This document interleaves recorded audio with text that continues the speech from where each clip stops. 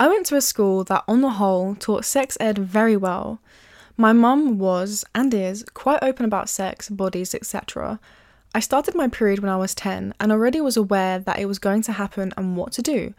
I knew about boobs, I knew I had to check myself regularly, I knew I would have to get smear tests done when I was a bit older, I knew that boys' penises came in different shapes and sizes, I knew that boobs did too.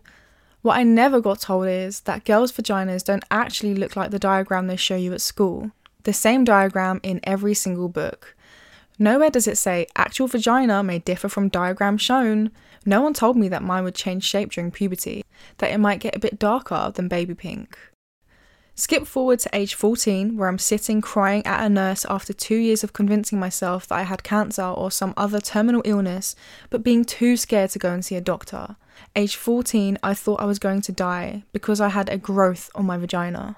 The nurse had a look and said, "That's your labia." I've never loved the aesthetics of my vulva. I don't even really like the word. Maybe I never will.